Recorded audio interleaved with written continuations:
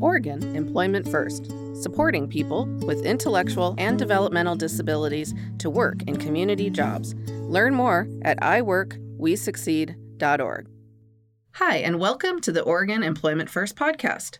I'm Angela Yeager with Employment First. This episode, we are talking about our data and outcomes for employment of people with intellectual and developmental disabilities in Oregon. Joining me today on the show is Acacia McGuire Anderson, Statewide Employment First Coordinator, and Andre Harbo, Research and Data Analyst with Employment First. Welcome to the show, both of you. Hello, thank you. Thank you, Angela.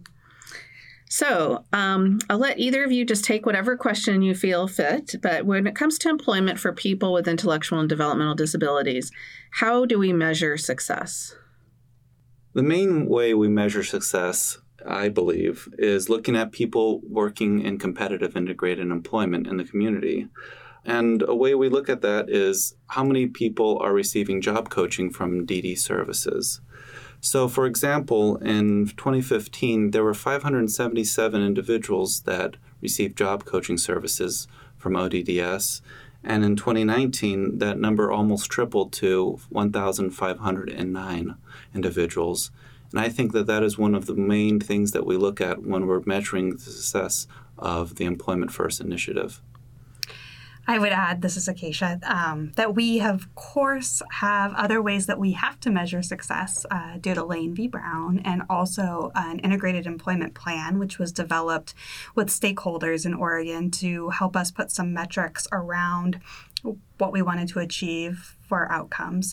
We're pretty excited and proud of the integrated employment plan. It looks at a lot of different data points. So it considers how many people are in sheltered workshops, how many people are working, a certain number of hours in the community, capacity building strategies, how many providers, personal support workers, independent contractors do we have working in the field. Really across the board, we've seen growth in all of these metrics, which is significant. With Lane v. Brown, we also have one metric we talk about a lot. It's called Metric 11, which is looking at the number of people who had ever been in sheltered workshops who now have competitive integrated jobs. I think this year we had to have 700 or so, and we had more than 900, which is very exciting. Overall, we have to have 1,115 people by 2022 who had been in sheltered workshops in competitive integrated employment. So we're well on our way. We're almost there, in fact, and are very excited to share that as one of the ways that we measure success. And so that's a total number of people, correct, over the year. So 900 people that were in a sheltered workshop that are now in community employment. Right. So all different individuals, over 900 people who'd been in a sheltered workshop. Right. So we have a lot of different ways we measure success in Employment First, and so those are some of the ways. And you kind of addressed this a little bit already, Andre, but how many people with IDD in Oregon are employed in community jobs? And can you reflect again on how that's changed over the past few years? It sounded like it was about triple. Is that correct? So there's many ways for us to look at the data. One thing I have to note is that we can only see the services that we're giving to individuals. There are many individuals who experience IDD that are working in the community with natural supports, and it's tough for us to calculate the number of people that are working with those natural supports. And so the two main data points we look at is from VR and from ODDS. Right. And so what we mean by natural supports is that they're working in their job without any paid support. So it might be just supports from coworkers, peers, managers, and things like that. So when we talk about with supports, we're talking about with ODDS or Office of Developmental Disability funded job coaching services, correct? That's correct, Angela. So what is an area where we've seen a big improvement in terms of Employment First numbers over the years? So one number that I think VR should be very proud of is number of people that are exiting their services with community jobs. When looking at 2013, there were 289 individuals who were DD clients who left VR with a community employment. And in 2019, that number was 853. So that's almost triple the number of individuals exiting VR each year with community employment. Yeah, and just how many year period is that? That you said 2013, sorry, or was that 2015?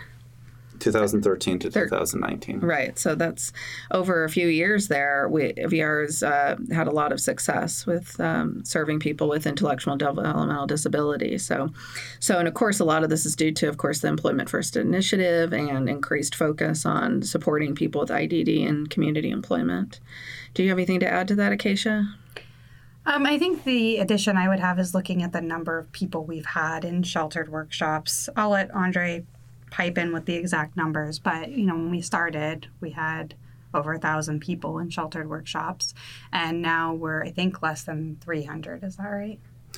Correct. And so we had a height of 2,800 individuals, 2,806, I believe, is the exact number of individuals that we had working in a sheltered employment, and now that's 296 or less than 300 individuals, and that's been over about a 5-6 year period that we've seen that steady decrease of numbers of individuals working in shelter workshops, and also just the total number of shelter workshops.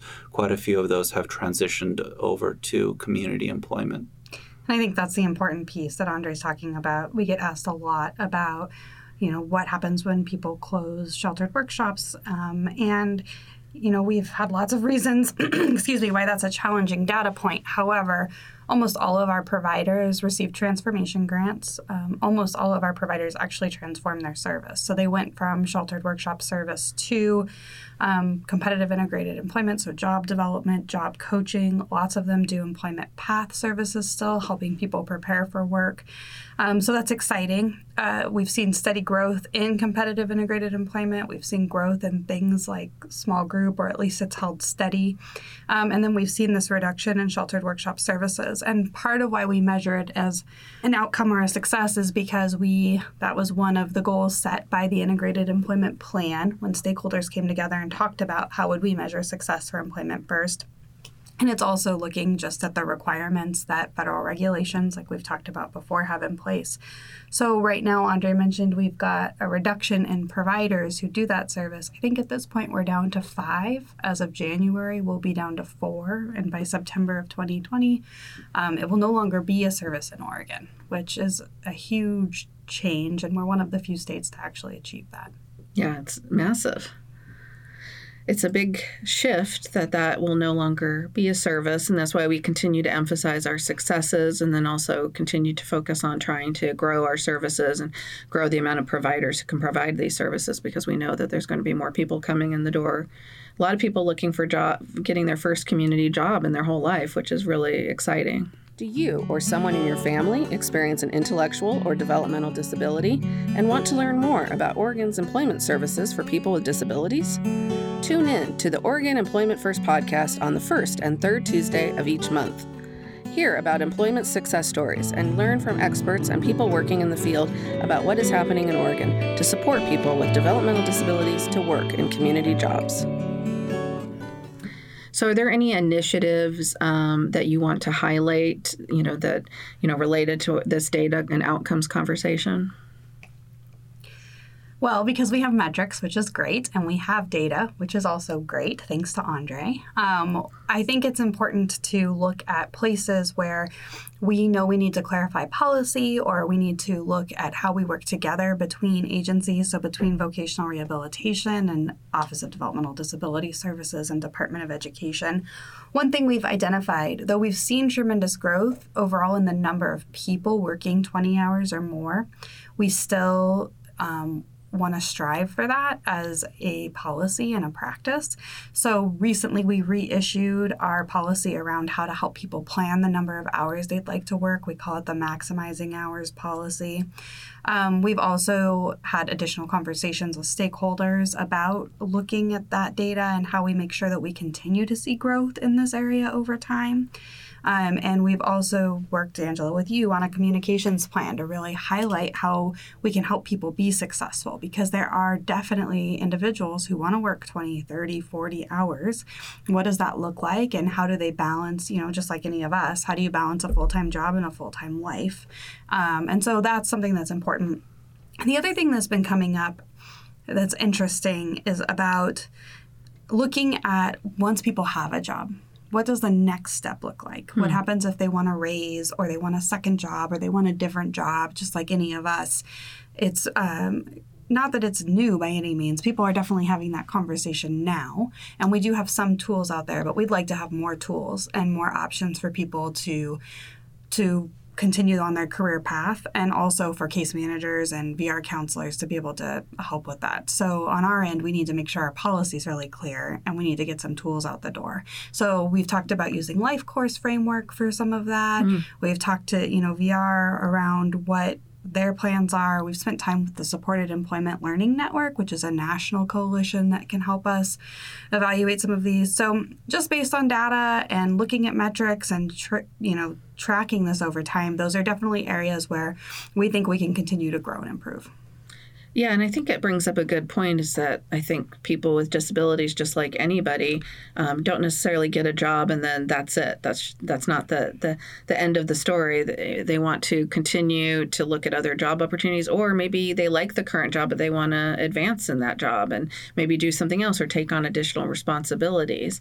And that's something where our system can kind of help with that career growth. And I've certainly seen success stories where someone started at 10 or 15 hours and doing maybe some very specific carved tasks. And as they became more comfortable in the job, they were able to take on more responsibilities, which then also allowed them to take on more hours. And so it's kind of looking at that person-centered nature of that process. So, Andre and Acacia, any final thoughts on Employment First outcomes in Oregon? Anything you're really excited about in terms of looking to the future? I think that it's very exciting how far we have come from 2013, really, when we started just trying to come up with metrics. What do we want to measure as a state? What is important for us? To today, the settlement agreement definitely has some clear-cut metrics that are required for Oregon. And I am excited and appreciative of VR counselors and service coordinators and personal agents and everybody out there basically helping people, job developers, providers, get those jobs. We are so close, even though it's not until 2022 that we have to have 1,115 people from the class working. We could very realistically do this in this year, basically. In 2020, yeah. Yeah, that's great. And so this is my chance to say, please keep up the hard work. We so appreciate it, and it could make a huge difference, really, in our outcomes and help us meet our goals.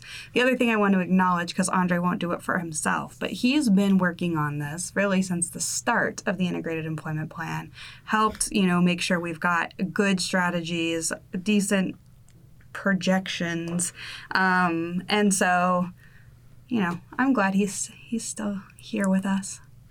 Yes, a long timer, an old timer, Andre. Well, thank you, Acacia. Yes, I am an old timer. If I calculate the mean time individuals are working in my position, there's only me. But what I'm looking forward to in the future is actually just seeing all the tools that we've created or expanded on with Employment First, and specifically the Road to Work and the EOS website, and seeing how that can assist people looking for providers, looking for capacity in their area, or also just looking for their roadmap of how do I get to work and how do I find all the resources that I need to get to that goal. And those are two great websites that I think that we've either created or we've expanded on in the last few years. And there's a lot of good potential there for the future. And so that's what I'm really kind of excited about. We have so many resources. Andre brings up a really great point, and I love to tout our resources.